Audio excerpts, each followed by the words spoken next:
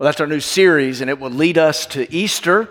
And I'm glad you're here today. I'm always glad that you're here, especially when we begin a new series. And last week I wasn't here. I was in Nashville with my youngest, and we were driving back a week ago as John Wood brought the word. Didn't he do great? If you were here, John Wood is a preacher, and John preached from 1 John, and he quoted John Calvin and John Piper and Puritan John Newton.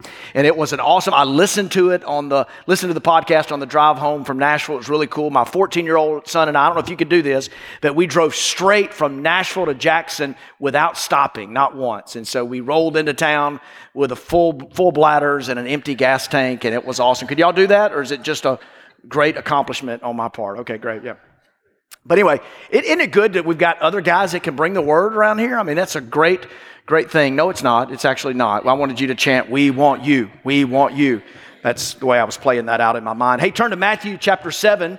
Just as in our previous sermon series, Battle Ready, we walked through Ephesians. We're going to be looking at some places in the Gospel of Matthew all the way to Easter. And let me say one thing about Easter. We want to point you to the weekend and get you to begin thinking about investing in people around you, neighbors, friends, family, co-workers, and invite them to worship with us on Easter Sunday, but also Easter weekend. For the first time ever, we're going to have a Good Friday service. That'll be in here at 7 o'clock. I heard someone down front say, awesome. And we hope it will be. And it's going to be a time for us to remember and to reflect. We'll probably be dismissed with a discipline of silence.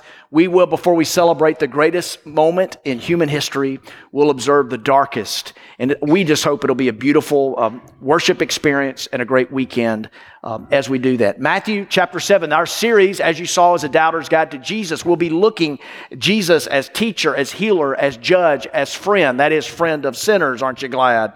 And as our Savior. Today, this weekend, Matthew 7, Jesus as teacher. Matthew 7, verses 28 and 29. When Jesus finished these sayings, does anybody know what sayings? Chock full of sayings, but I saw Tim's lips there. The Sermon on the Mount. And Jesus had just delivered the Sermon on the Mount. When Jesus finished these sayings, the crowds were, here we go, astonished at what? Astonished at his teaching, for he was what? Teaching them as one who had authority and not as their scribes. Keep that up if you would. When Jesus had finished these sayings, there's something about Matthew I noticed in my reading this week. Matthew chapter 11, verse 1, and when Jesus had finished these sayings. Matthew 19 and verse 1, and when Jesus had finished these sayings. Matthew 26 and verse 1, and when Jesus had finished these sayings. Matthew 13 and verse 53, when Jesus had finished these sayings. And here, for the fifth time, Matthew 7, and when Jesus had finished these sayings. You would think, hey, the sermon's over. He's reached his conclusion. It's done. But Matthew includes this phrase that I think is important. And I think one of the realities that it points out to us is that when Jesus preaches, when he teaches, something happens. Something happens after he preaches. We know in our day a lot about the Sermon on the Mount. Many of you do. Even people that are curious or even skeptical a little bit. We know this great stretch of teaching in the scripture where Jesus talks about salt and light. He talks about lust and adultery, murder and revenge and anger. He talks about the straight and the narrow, the foolish builder and the wise builder. He talks about secrets and rewards, money and worry, and he knows what penetrates the human heart. I was thinking this week as I was preparing this and thinking of Jesus the teacher and thinking about how his teachings in the ancient Mediterranean world, first century Palestine, have become part of proverbial English in our day. Have you ever thought about that? Love thy neighbor, cast the first stone, go the extra mile, the prodigal son, the good Samaritan, sheep in wolves' clothing, the blind leading the blind. He who lives by the sword dies by the sword. I was at a TED Talk a couple of months ago in Jackson here at the Civil Rights Museum, and I heard someone say, as John F. Kennedy said, though the one who's been given much is required. Much is required. And I'm like, that actually Jesus said that. If you have tape of John F. Kennedy not citing his source, then that's a problem. But it was Jesus who said that. And his sayings, time and time again, uniquely give us so many of our proverbial English phrases. It's really quite remarkable. Jesus taught like no other. Jesus told stories, he asked questions, and he used object lessons.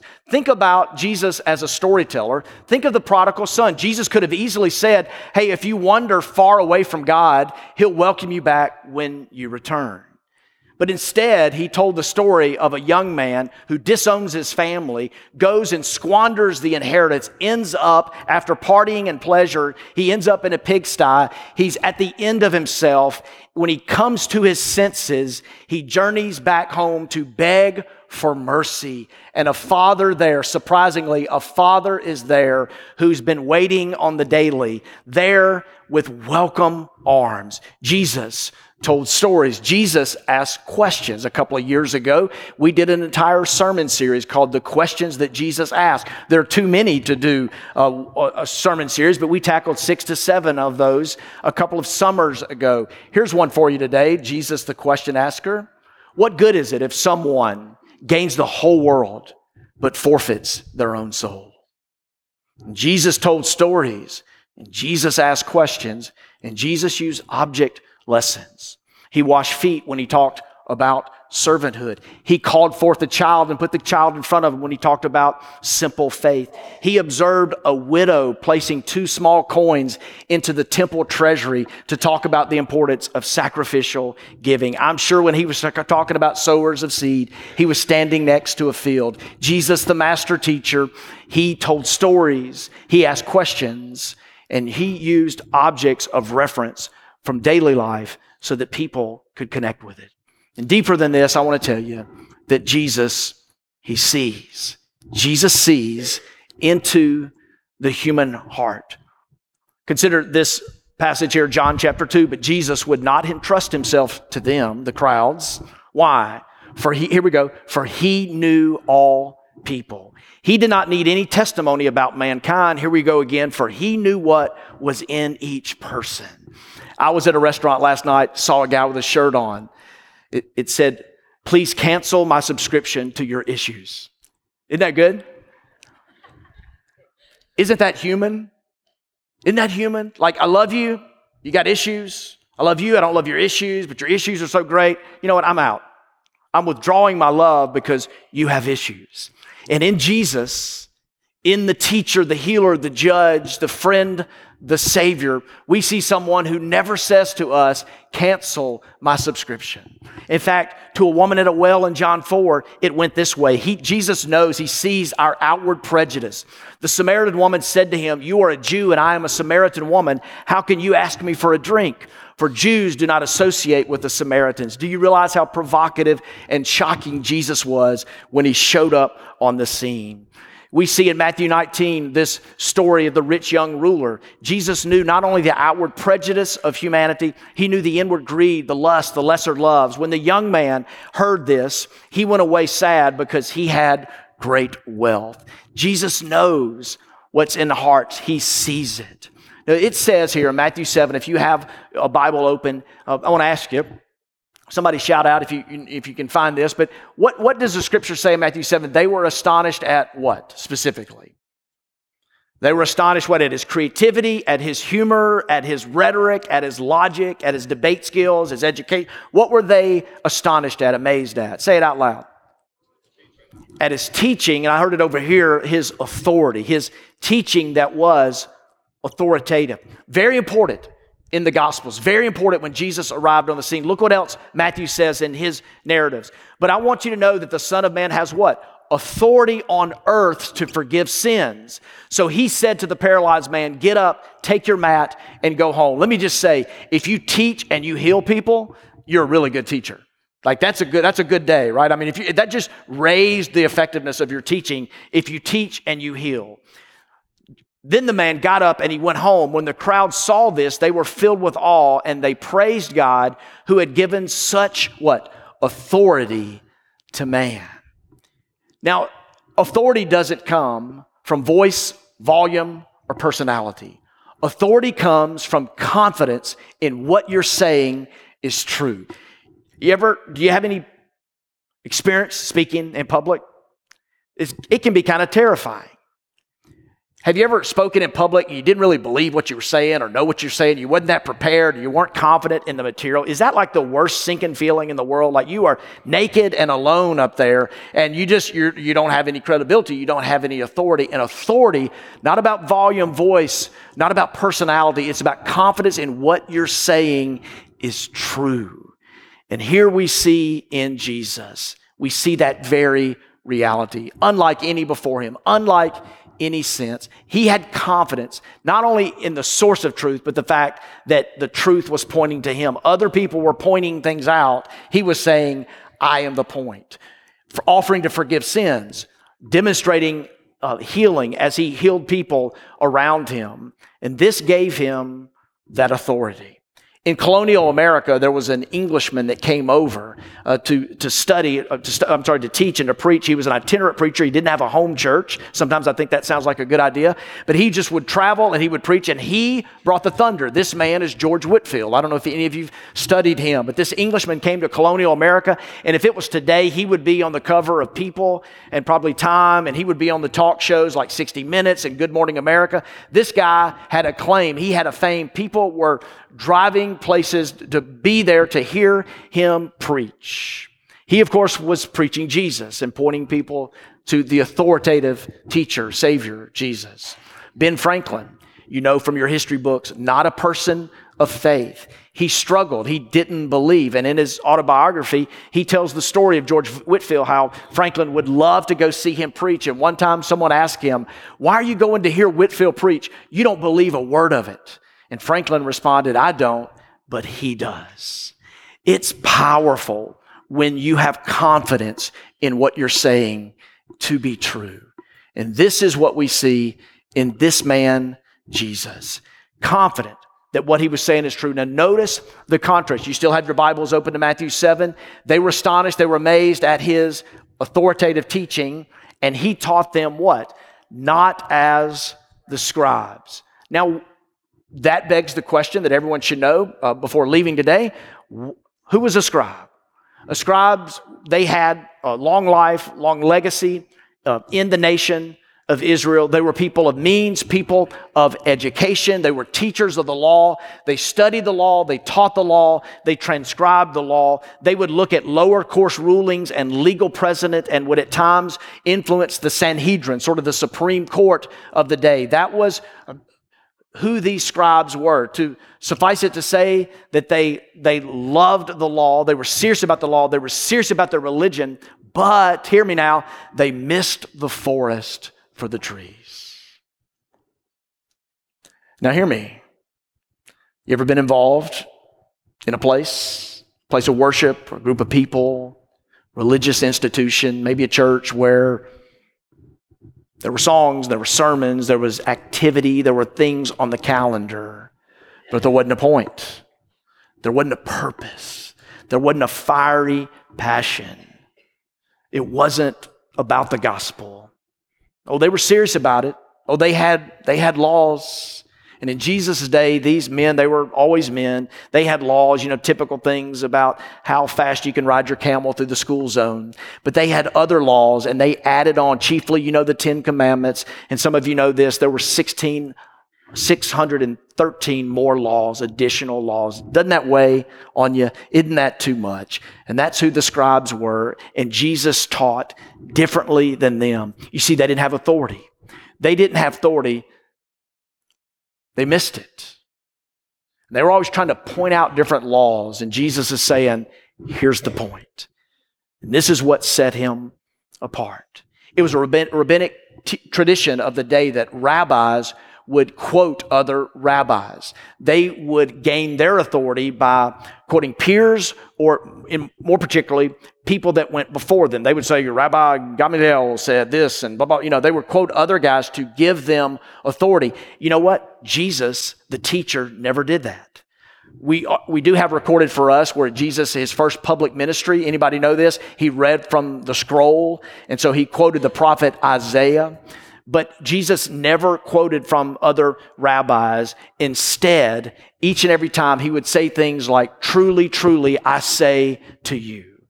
Listen to the emphasis. Truly, truly, I say to you. I ain't quoting anybody. I don't need to quote anybody. I created the cosmos. I understand the intricacies, the design and fabrication of the human psyche. I understand it. I understand what's happening inside of you. And I speak with this authority. I heal. I forgive sins. He's pointing people to himself. And he speaks with authority, unlike any other. Confidence that what he's saying is true.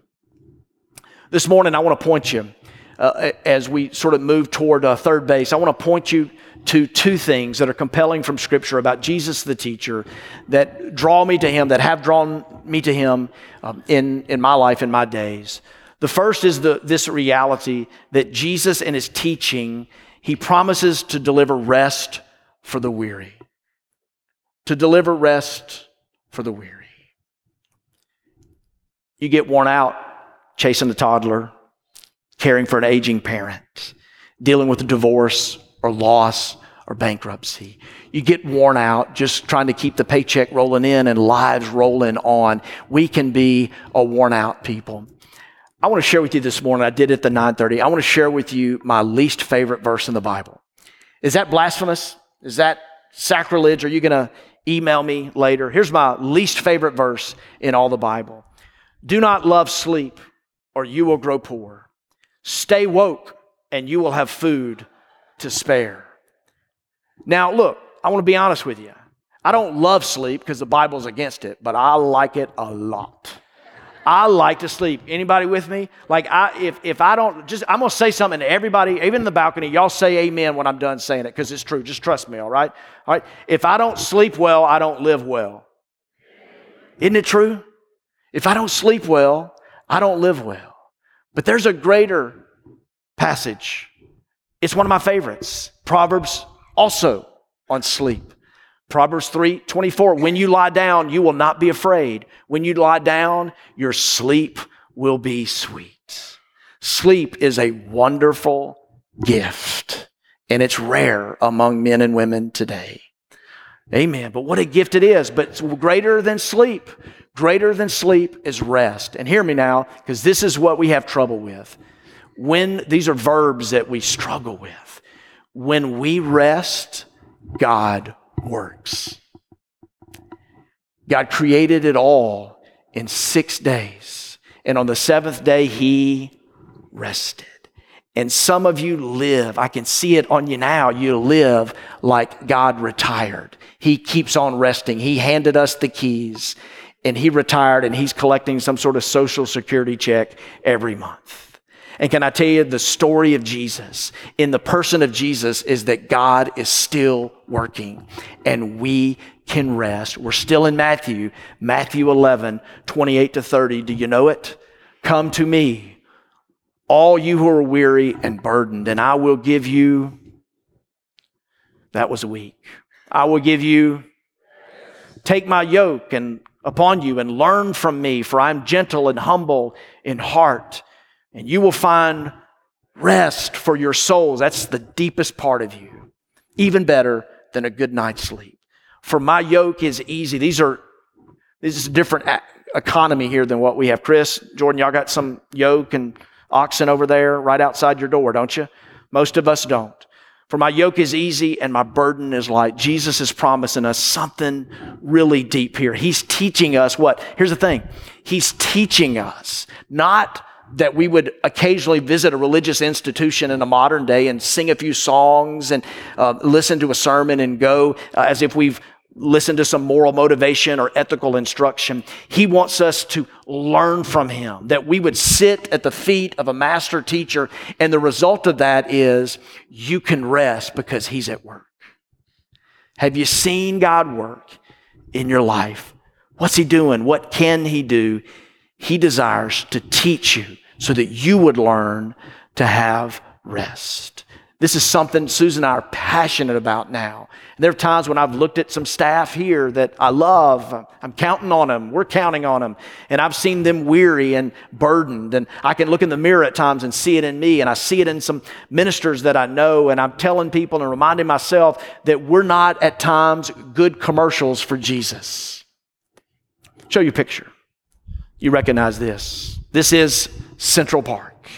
In the middle of skyscrapers and squalling noises and honking taxis, here's 853 acres of lush parkland.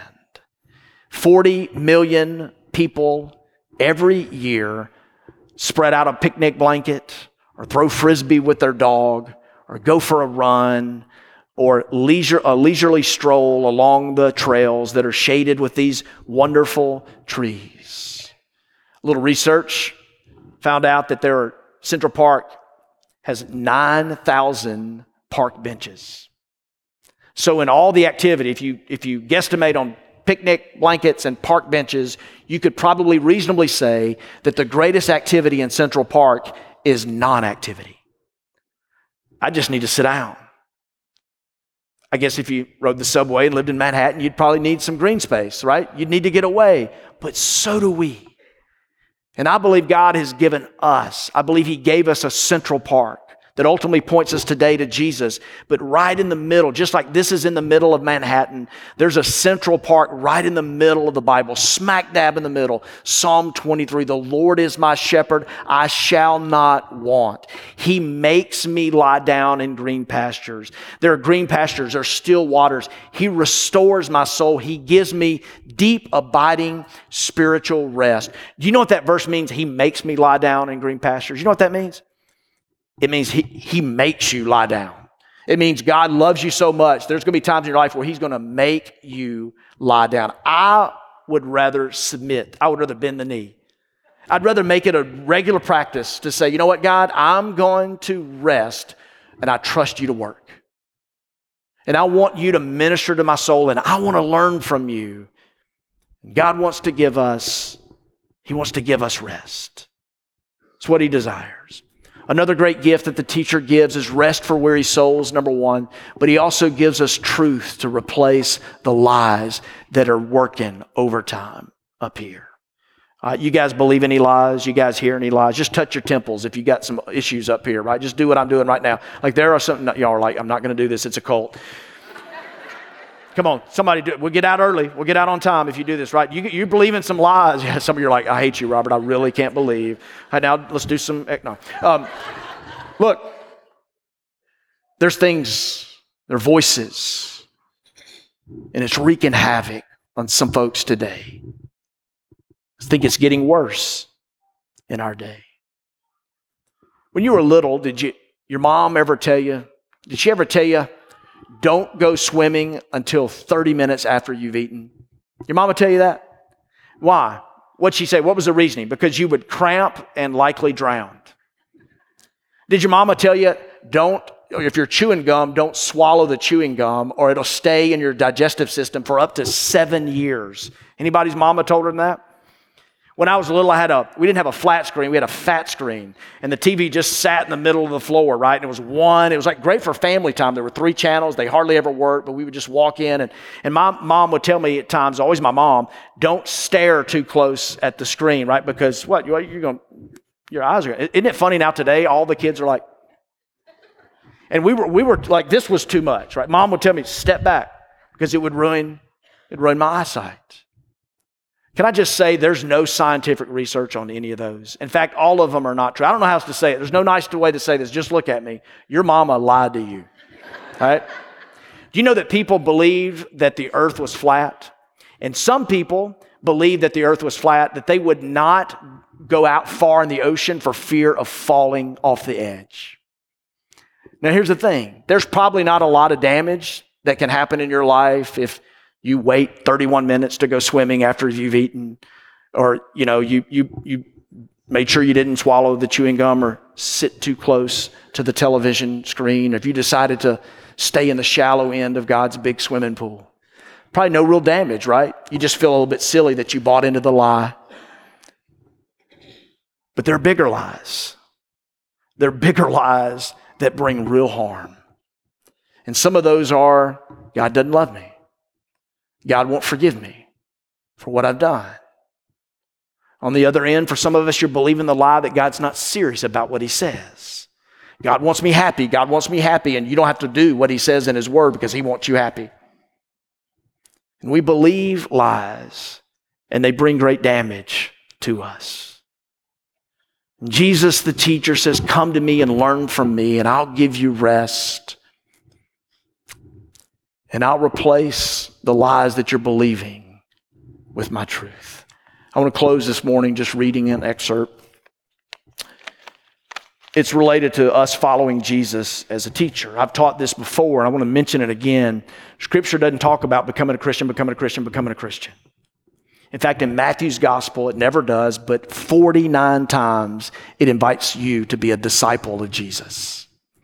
Christian is losing its meaning, isn't it? It's really losing its impact, but Jesus says, become disciples. In fact, I'm giving you the authority to go make disciples. I'm sending you to the ends of the earth to make disciples. That's the authority that I'm giving you.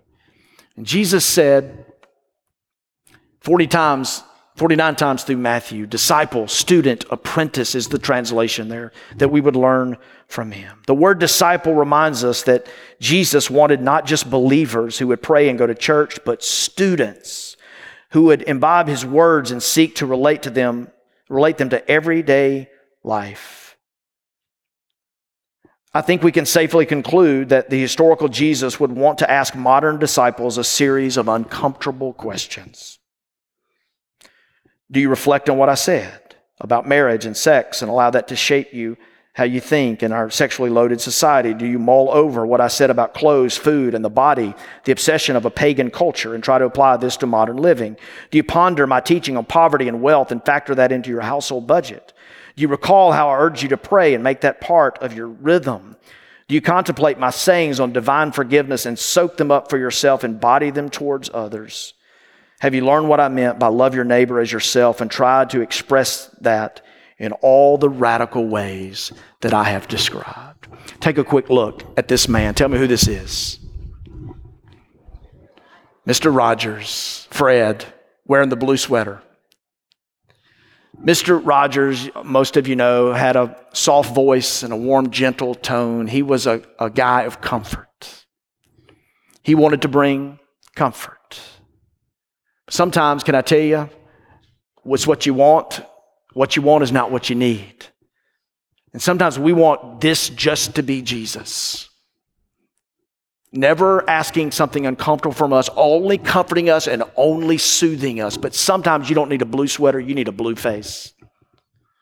You need William Wallace. You need a guy to bring it. You need a guy to growl. And that's what we see in the teacher Jesus. He forgave and he extended grace to Peter, who denied him, to a woman who had multiple husbands who was living in adultery. We see Jesus providing comfort. And there are times when we see Jesus overturning the temple because of the money changers and issuing woe upon woe in Matthew 23 to people that were doing things for religious show and spectacle, who were putting burdens on other people. And we see in Jesus kindness and firmness. And I ask you today, what do you need? What do you need? And in love, I want to say to you, what Jesus might have for you today doesn't seem like kindness. It might be firmness. He might have a blue face, not a blue sweater today. It may be courage, not comfort, that he's speaking to you. I want to ask our team to come up as we close. If you would bow with me.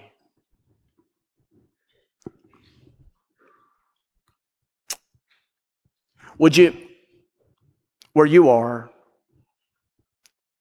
for just a moment, ask God to reveal to you who is teaching you.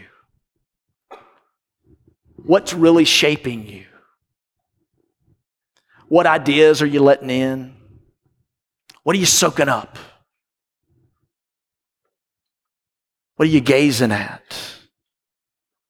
Who are you wanting to emulate? Where's it getting you?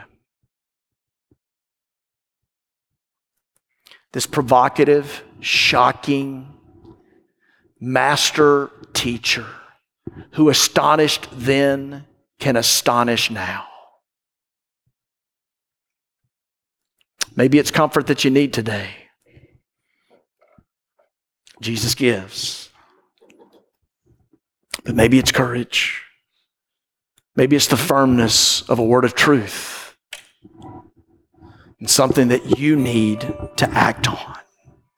Test him. His word is true. It's ageless. It's penetrating. He's the point. Would you stand? Father, bless this time as we sing and as we pray with open hearts and over altars. Lord, be honored in this time. We're about to go. And God, I pray that we would give you our best in this moment.